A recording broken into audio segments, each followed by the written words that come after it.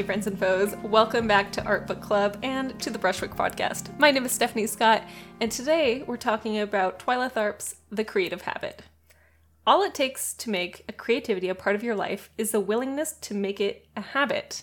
That's the first line on the back cover of this book, and I think it really encapsulates what this book is about. It talks about routine, it talks about how to get out of a rut, it talks about your genetic history and how that changes you as a creative person.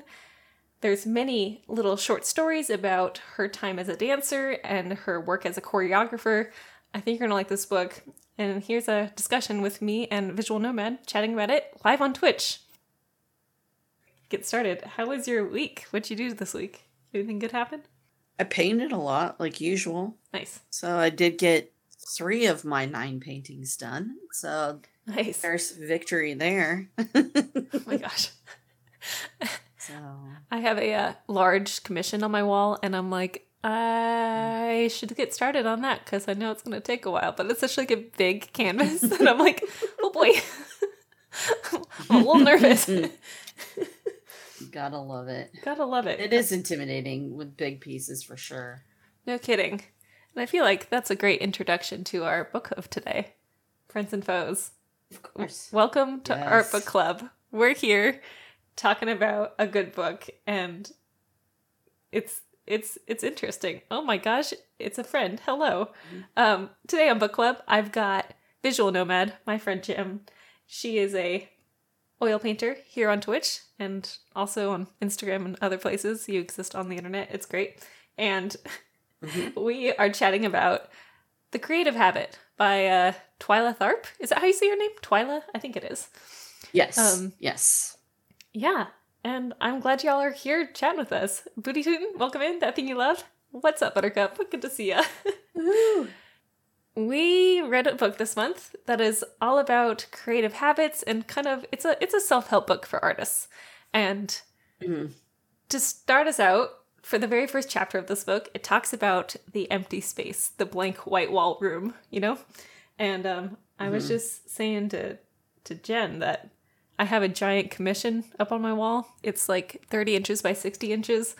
And I read the first chapter of this book and I was like kind of intimidated with this painting. And I decided I'm just going to paint part of it blue. Not because it needs to be blue, but because there needs to be something on it. and I think it's working. But, you know, do you ever get intimidated by blank canvases? Oh, absolutely. Yeah. I mean, like right now, I'm in the middle of this collection that's planned out. But what I'm going to do next, I'm not real sure.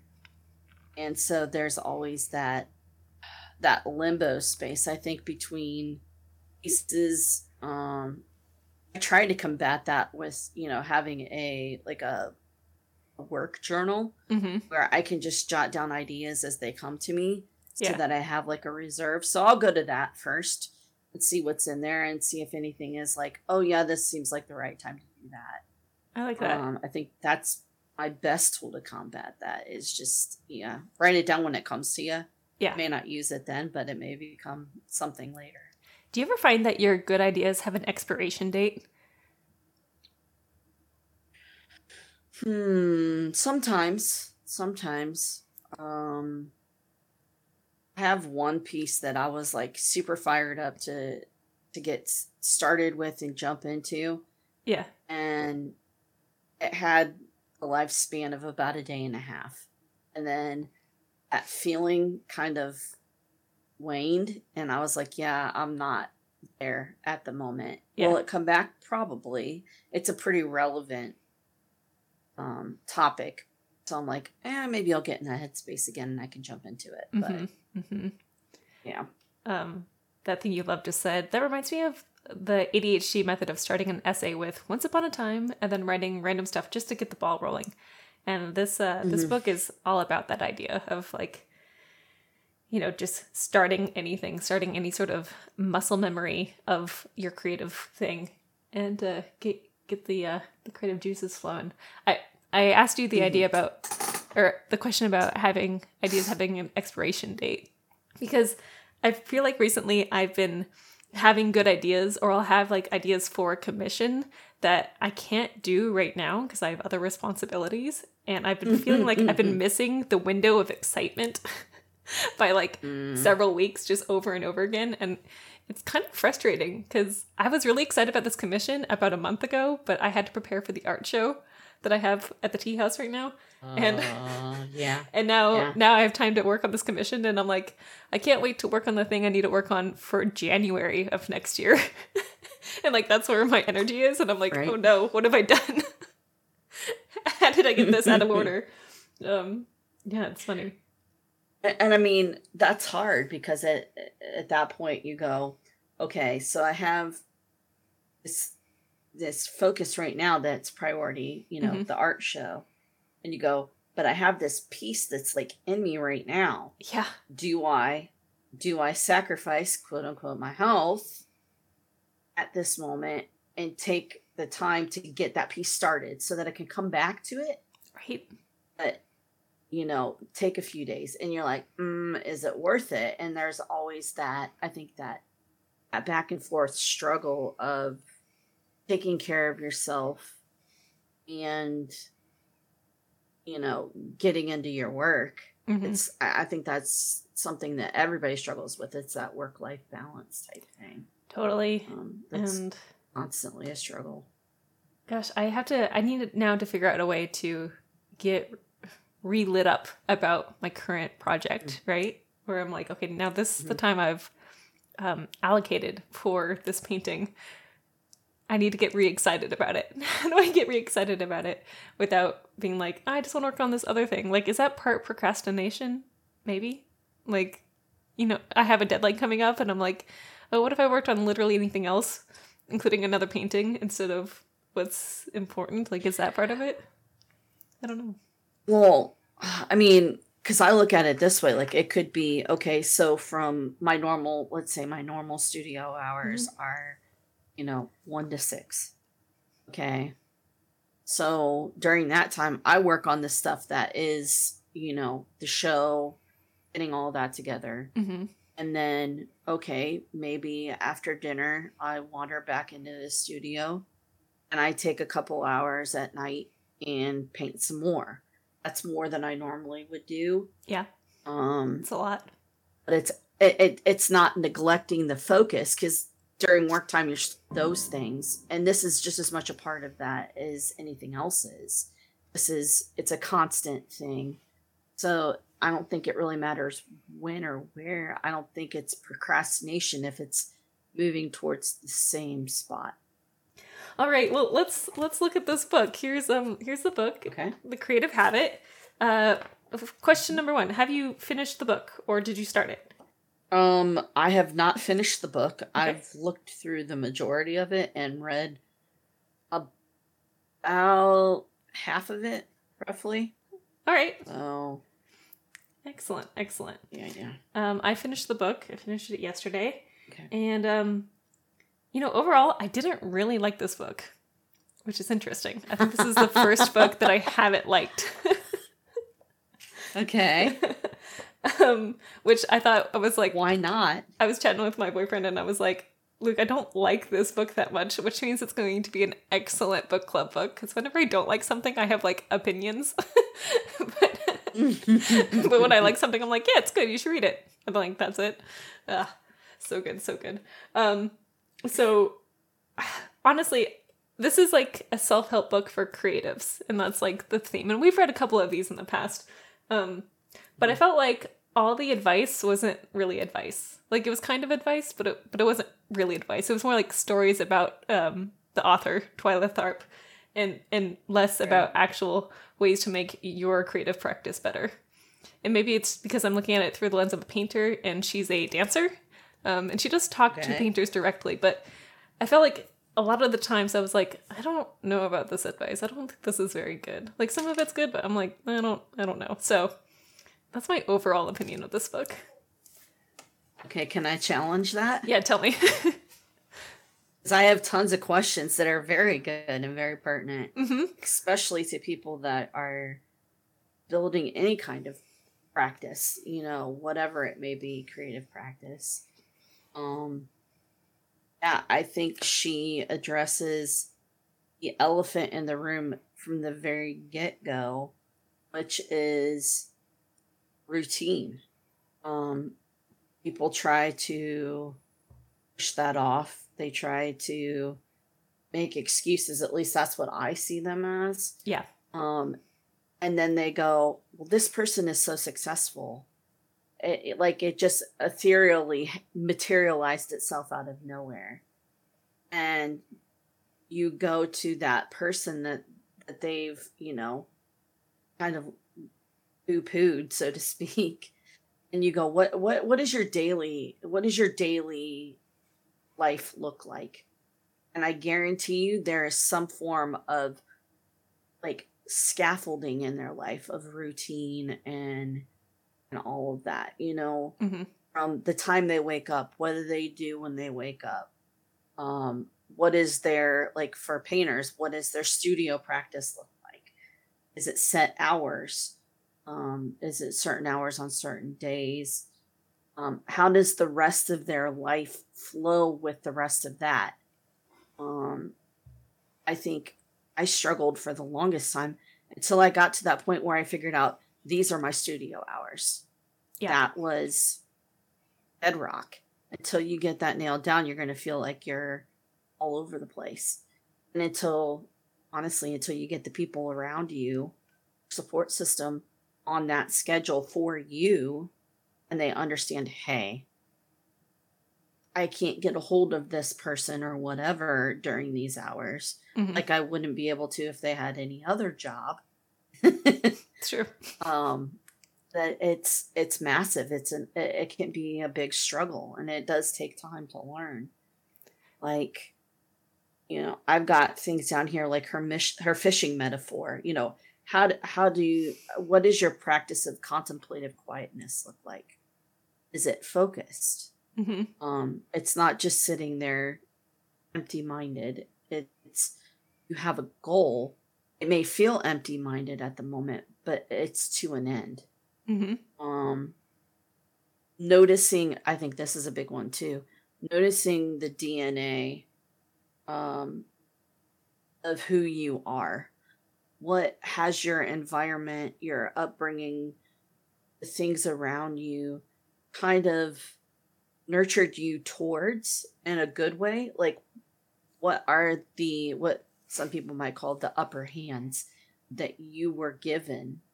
Maybe out of the box, it may be a parent that's very skilled that saw the skill in you early on and got you into things way earlier than most people get a chance. So you've got 2, 3, 4 years ahead of everybody else by the time they get started.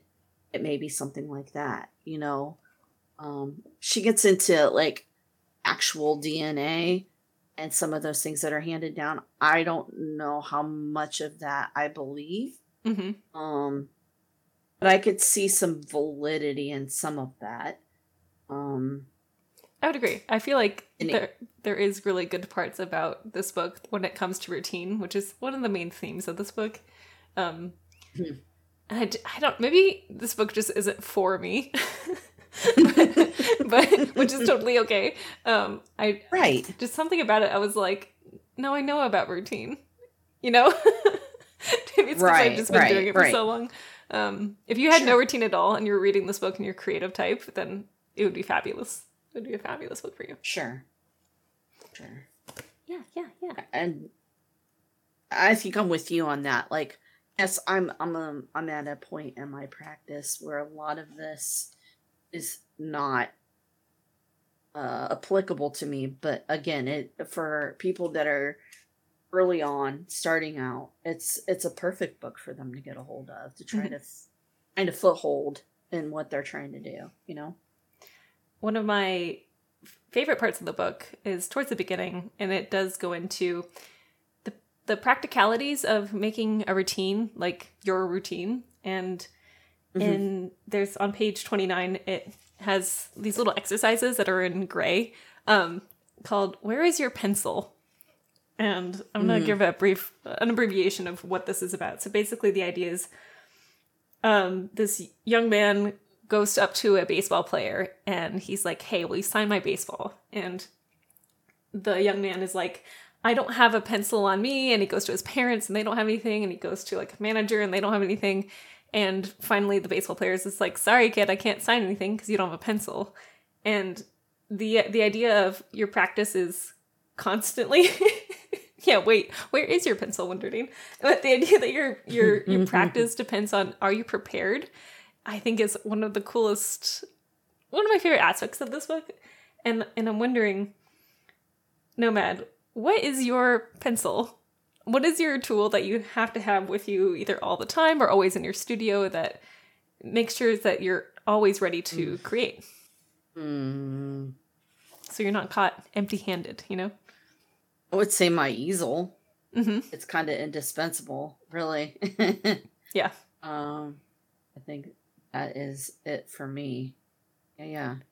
Mine is my sketchbook. It's where I write down all my ideas. It's where I write down my to-do lists. It's everything like that. I bring it with me everywhere, basically. And I don't always take the ideas I put into the sketchbook into my studio, but having that as a tool has been invaluable throughout my creative practice. Wonderdane says it's your mind. I like that. You know, you can't go anywhere without your mind. Always prepared. That's very good. In this exercise, she asks a couple questions. She's like, do you have a aptitude for solitude where, you know, you're able to create by yourself and think by yourself in a space? Because that's a lot of what being a painter at least, is about, and not feeling lonely during those moments of chosen solitude. And I think that's cool. How do you fare when you're alone? I've always been a fairly solitary human being, even as a kid. And I know, like, especially with like COVID. Yeah. I know a lot of people, I knew the struggle that they were going to run into. Mm-hmm. And so I tried to remind people that are introverted around me, like, hey, you got to help them out because this is going to be really hard for them. Right. It comes natural to us, but to them, it's like somebody sucked all the air out of the room. Yeah. You know? And so, again, it comes back to that fishing practice of I'm not alone. I'm actually here, like, working through something. I'm working towards an end. And I think that's what makes it less lonely, is that I'm doing something. I'm enjoying what I'm doing. It's part of who I am, you know? I love it. It's so good.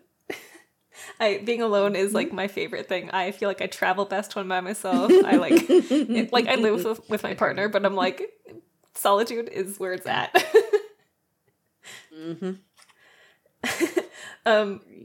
Here's one more question before we move on to another topic here, but part of having a good routine is being without some things, namely distractions. What are some of your distractions that hook you away from your artwork? Can you think of any that just immediately come to mind? My name is Jen, and I'm addicted to Apex Legends. And yeah. It's the truth. I feel like I entered an AA meeting. Oh my gosh. Okay, that's hysterical. Mine is definitely my cell phone. I'm like, just get me off of Instagram, get me off of TikTok, help. I cannot be stopped. YouTube is another one. YouTube's pretty bad too. Some of the unusual examples that Tharp gives in this book is they're like little challenges. She's like, try and go 1 week without one of these things. So a week without mirrors is an interesting one. Can you go a week without looking at your reflection? It'll change the way you think about yourself. Can you do a week without clocks and like a strict timetable? Right. Which I think would be extremely challenging since you have your time on your phone and on your computers and everything. That would be a super challenge. Can you go without, she says newspapers here, but I'm going to say that as reading the news at all. And she caveats this as, do this only for a week, otherwise it breeds ignorance. And I'm like, I like that. That's good.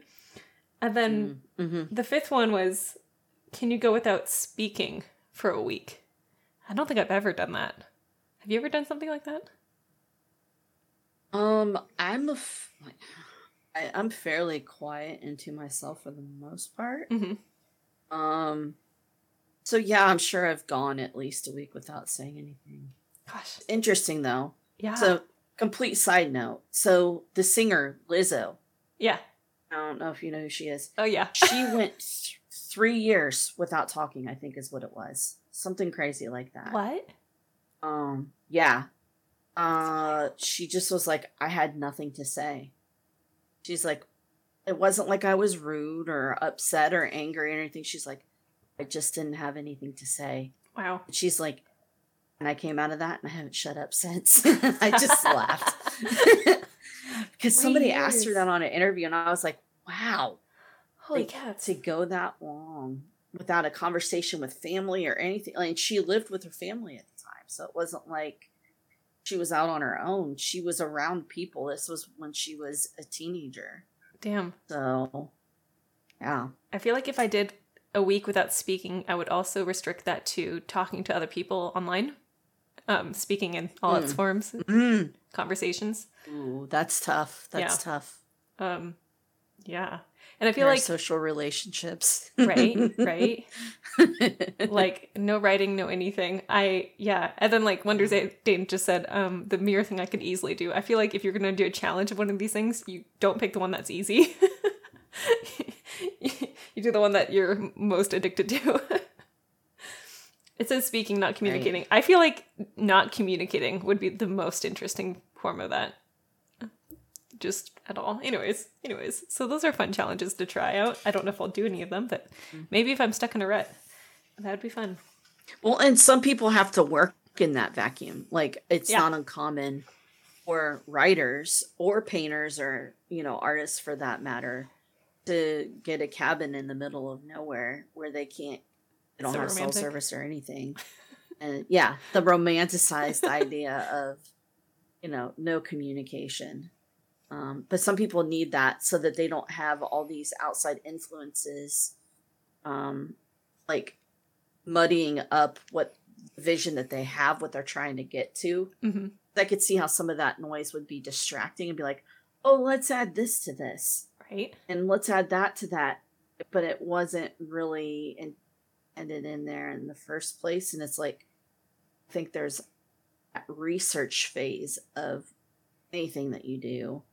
Or you gather all of that, then you sit down and you get to work. So by the time you're at the cabin, you've done that research phase. Yeah, like, trust the research that you've done and go from there.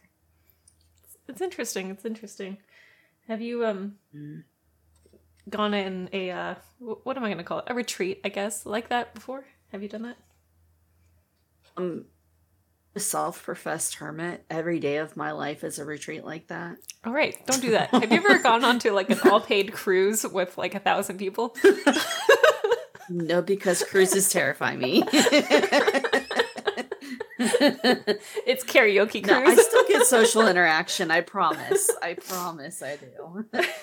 I feel like that would be harder for me too. Human being. Yeah. Gosh. Earlier in our conversation, you were chatting about DNA, and she talks about how your creative DNA really affects how you make things and how you approach your problems, and I think that's quite interesting. Talks about how DNA, just like your ancestral, your family, your friends that you like, how it all affects your approach to having a creative habit also. And I think that's interesting to think about. She has a questionnaire, and I'm not going to answer all these questions. I'm just going to read them out. But you kind of answer these questions, and it kind of reveals to you how your past, how your circumstance, like, really affects you. And then once you, like, observe that, you can start to change things as you need to. But, like, here's a couple of the questions. What is the first creative moment you remember? Was there anyone there to witness or appreciate it? Like, those are cool questions. What's the best idea you've ever had and what made it great? Describe your first successful creative act, and then describe your second successful creative act and compare them. Who is your muse and define what muse means? What is your greatest fear? And what is the likelihood of your greatest idea and your greatest fear? Like, what is that relationship? Like, right? And which of your answers that you answer out of this 33 question questionnaire would you most like to change? They're quite interesting. And I know at the beginning of this conversation I was like, I don't really like this book, and I still don't really like this book, but I think her exercises are my favorite parts. Yeah. I think it's important to ask yourself those questions. I think they're great. Yeah. I run into a lot of people that are just like, oh, I can't figure out, like, for painters, I can't figure out my style, you know, and it's like, have you sat down with questions like this and answered them? So I think it helps you find those things that you're attracted to, and in that's where all of you is going to come out of, you know, and whatever you do. I mean, like, she talks about music and all the things that her mother put her through as a kid, and how that is played into, like, people see her as a dance choreographer. But there's so much more that she's, like, pulled out of her past to bring into that you wouldn't necessarily think. Background in music and all of that, just Yep. I think it's important for every human being to ask themselves that. Totally. The moment that you get discontented and you're like, why the heck am I doing what I'm doing? Back to those questions and go, where should I be? You know? There's a whole chapter. Did you read the chapter about scratching? I did not, but I had a question about it, though. What are your forms of scratching? Yeah, scratching is interesting. It's basically it's part of the habitual routine that generates ideas. And it's like, you can't just, like, she's a dancer. She's like, you can't just, like, make a dance. You have to, like, scratch out little ideas from different resources and reading and listening to music and being in different spaces. And, you know, you kind of, like, scratch away at an idea, and then you kind of start to see what it is. They're like starts, basically, in painting, right? Where you start a painting and you're like, do I want to continue elaborating on this? And you can scratch by, you know, traveling. You can do it by reading. You can do it. These are things she's listed out. They're interesting, and you can scratch by looking at other people's work. You can do it by meeting a hero. You can do it by just exercising or getting really toasty. Like, those are her references, and they're interesting. I wonder what your sort of scratching is. For me, some of my forms of scratching are, like, during the time that I eat my breakfast, I watch YouTube videos. Sometimes that can be, you know, mundane, whatever. You know, I like watching car YouTubes, but watch things like Baumgartner Restoration. Love them. Get into art conservancy as a painter.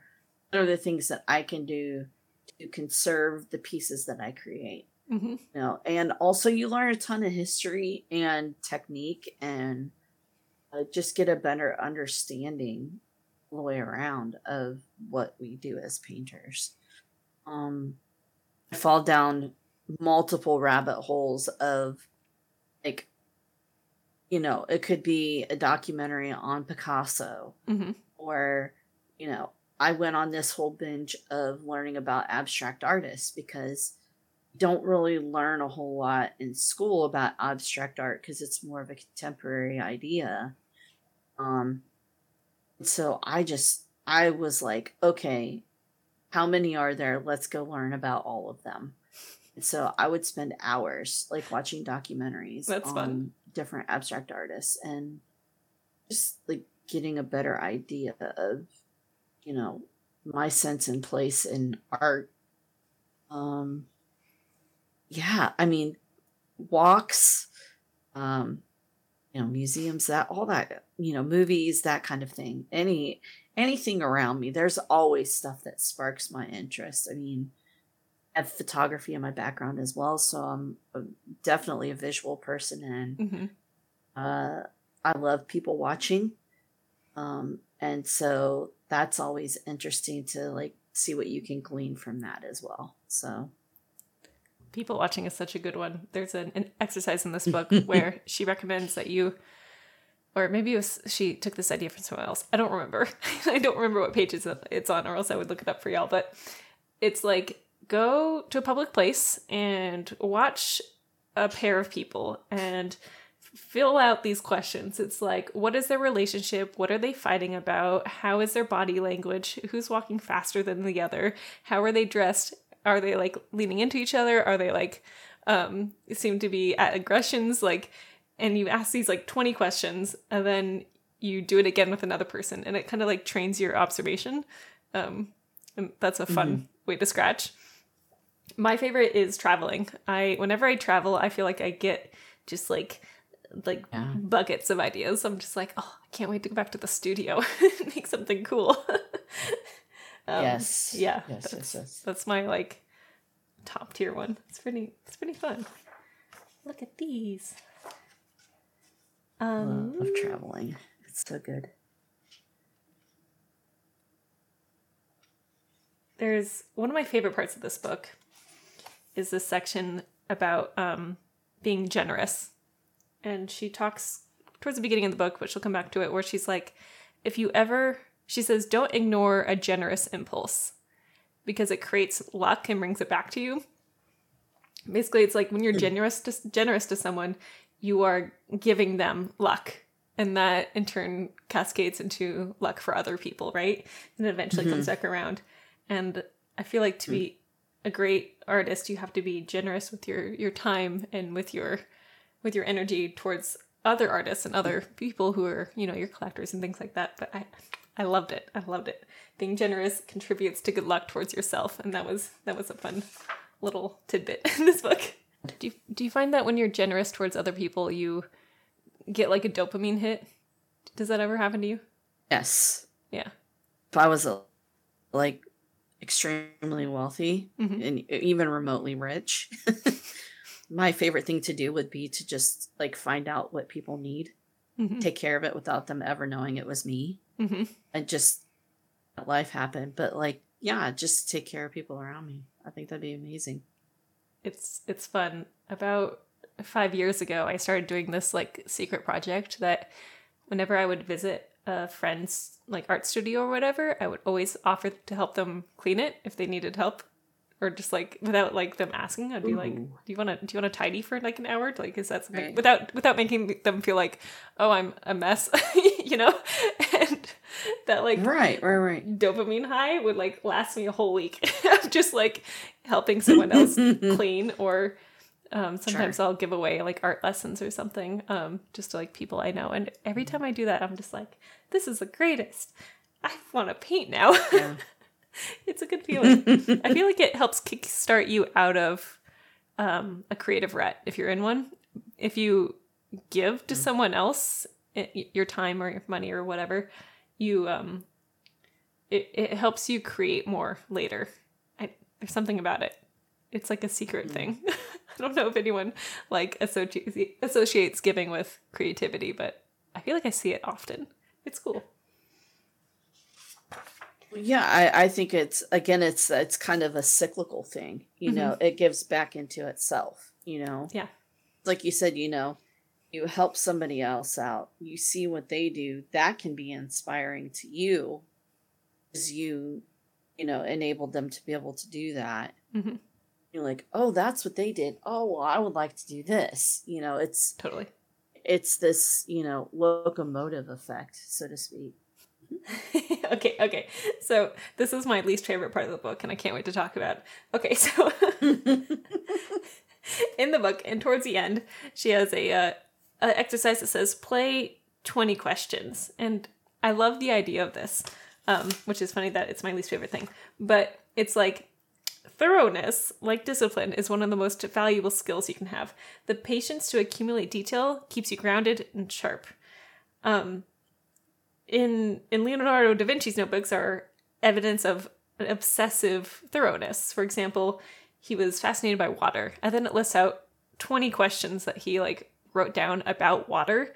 Like where is the water slow at the bottom, and why is it swift above, and where do water stretch itself out, and where does it contrast, and why is it low in the middle and high at the sides, and why is like just questions after questions. And then you're like, okay, that's interesting. Stephanie, why is this your least favorite?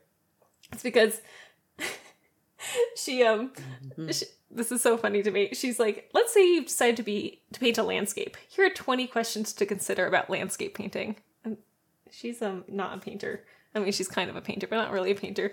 And I thought some of these questions are good, but some of these I'm just like, you should not ask this question if you're a painter. And now I'm going to read them out to you. This is a good question. From what direction is light coming? That's a great question. Number 2, what is the elevation? I feel like that matters less. Number 3, what trees are native to the area? What is the nearest source of water? What animals are likely to be in view? What season is it? What's the weather? Are you looking down, across, or up? What crops are being cultivated, if any? Are there towns or villages nearby? Why are you there? I feel like if I asked myself the question, why am I here, when I was painting a landscape, I would stop painting. Like it would just halt me in my tracks. Why am I here? Why am I here? What is attractive about the setting? Is the wind blowing? Today? How much sky can you see? What's behind you? What's behind me? I don't want to know what's behind me. Okay. What color predominates you in your mind's eye? How many shades of that color can you see in the region? No, I feel like a beginner would ask these questions. But like someone who's really good at landscape painting would be like, you need to stop asking questions about things and you need to start just looking. Or do they innately ask themselves that question? They don't have to think about asking themselves that question. They automatically do that. It's very funny. That goes back to muscle memory too. You know, she talks about that. Anyways, how much of that is just pure training. Right? I would not ask myself these questions if I was painting a landscape, but you know what? I like the idea of 20 questions. It's cute. It's good. I think it would get you going if you were stuck. And that's what's important. But also I'm just like, don't ask yourself where you're there when you're trying to paint, because that will just kill you. You just KO, just like end. Next time I go to my easel and be like, why am I here? And then I'll stop painting for a while and it'll be like, how did I get here? Tell me something else you liked about this book. So on that topic, like in photography, one of the things that I have done a lot of and that you learn to do is to actually scout the place out that you want to take the photo in. Find out what the best time of day is. You find out when it's, you know, if you need a lot of movement, when is the busiest time, you know. And you may not take anything that day. Maybe you're at a coffee shop and you're across from Columbus Circle and you're like, when is the best time to take a photo here? Like, where is the best light? You come back the next day and you know these things. And I mean, that gets into her idea of like the scaffolding of the process of when you do things. You built the scaffolding around the piece, but that gives you room to free flow inside of that. So yeah, like, I don't know. It's kind of how I view it, but, I don't know. One thing that I wanted to ask you was, how do you deal with, she talks about the spine of your work. She talks about an instance where, she had created this dance piece and she had put out there, you know, it's about this, you know, part of Greek mythology, whatever. And then people started asking her about this because they kept looking for it. For her, it was kind of a stepping stone more so than anything. It wasn't the end all be all. It it was the spine of her work, but she said in that instance she probably should have kept that to herself. How do you feel about that? You know, whenever it comes to anything that you've kind of put yourself into, especially maybe a personal piece that you've come up with, not necessarily commission. How do you deal with that spine? Like, how much of that do you reveal? It's such a great question. And I feel like I relate to her when she was doing that piece, that choreography piece about the Greek god, and then it just kind of evolved away from her. I feel like I don't tell people a lot what my ideas are at the very beginning. If you've watched me on Twitch before, you know I start out with a grid and I pick a couple colors, and then by like halfway through I'll be like, this is what this is about. When it's like well defined and it's already on the canvas. And I like to tell people my ideas. Sometimes I'll, like for the Loki painting I just did, I'll be like, this is going to be about Loki. And then people really expect it. But also I think it helps keep me focused. But yeah, sometimes I do have paintings where people will be like, oh, I thought this was about this. And I'll be like, it was. And I think if you're just honest with people, that it doesn't matter as much. But she's working in a different field where the stage of it is much more vast and where she has more eyes on it actively during the process. Like it's a different kind of involvement. Yeah, I feel like when I am just honest about the ideas changing, and I make sure I change the title of whatever the painting is to reflect what it's currently about, you know, at the end of the painting versus where the ideas were at the beginning. That's also important. Does that answer your question? Yeah. Because I think I did the same thing. You know, I may start out with one idol, so to speak, for a piece. By the end, sometimes it's adjusted, sometimes it isn't, you know? Yeah. It's harder when I have a commission and someone's like, I want this painting to be about this thing. And on 2 occasions have I finished a painting, looked at it. I haven't shown like work in progress to my client, but I'll be like, this is not what they wanted. And I'll start over. I won't wipe it out, but I'll just get a fresh piece of canvas and I'll try again. And sometimes I'll offer one of the other paintings to them to see if they want one, but usually I'm like, the second version is much more accurate to the idea that they had and paid me for. That happens a couple times. I'm getting better at it though, about staying focused to the idea. Sometimes your brush is... And how much of that is part of the scratching process too? There we go. I feel like the scratching process is a lot earlier in the idea. Like it's within the first, hour of making something. And then it quickly gets away from you. I don't know. Maybe not. I often will do trios, like you're doing something similar right now. I'll do like 3 paintings that all have the same drawing. And they'll come out very differently from each other. And I think that's part of the scratching that happens. Okay. It's just like experiments, right? Where you're like, I'm going to paint the Walkman 9 times. Right. Yeah. And it's fun. Yeah. On a scale of 1 to 5 stars, how many stars are you giving this book? With what I've read, the 1 to 5, I give it a 3. Nice. I gave it 2. I think it has some good bits, some good nuggets, but overall I didn't enjoy it. Mm-hmm. Who would you recommend this book for? People that are just starting to get into whatever they're practicing. I would think it would be good for teenagers that are learning skills, to start off, with a good base. Mm-hmm. Anything that they're trying to get into. I think it's good for them. But yeah, people coming out of college that are, trying to start up a business or whatever.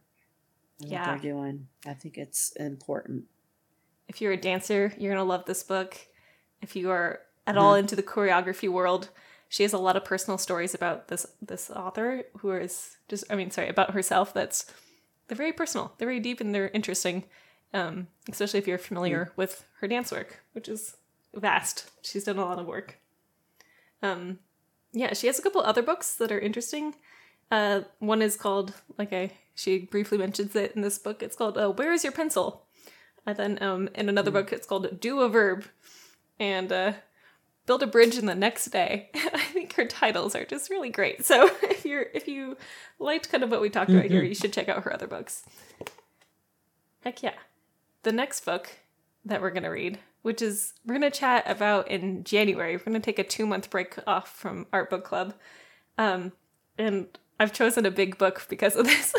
I'm like, we have extra time, so we're going to read something quite good.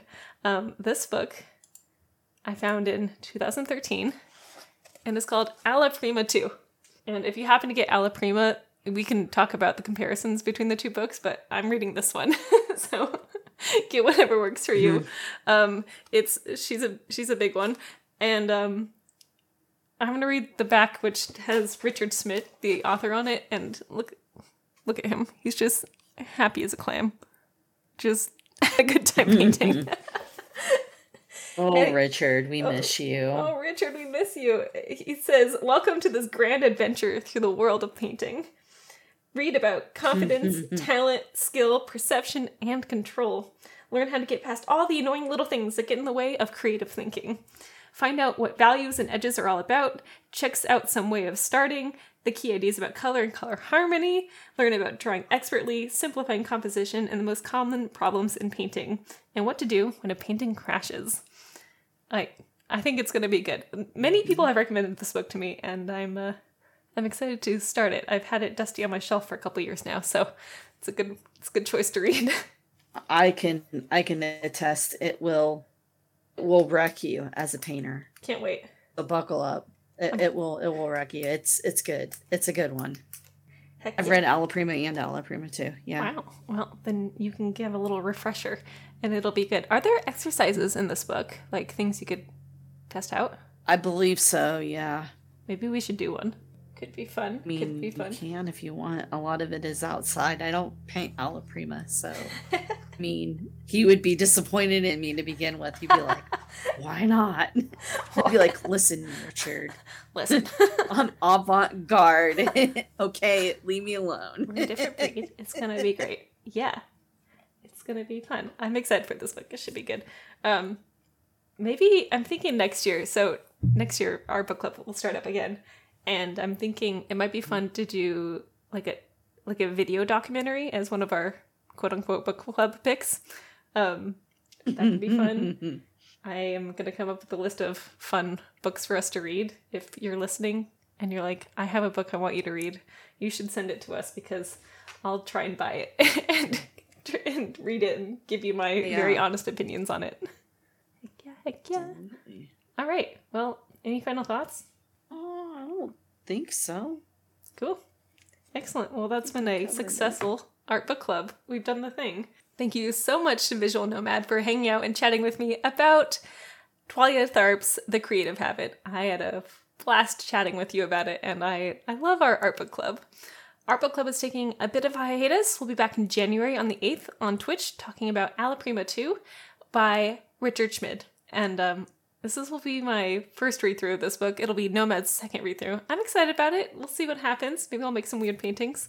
But until then, we'll have some more Brushwork podcast coming up in the next week. See you then.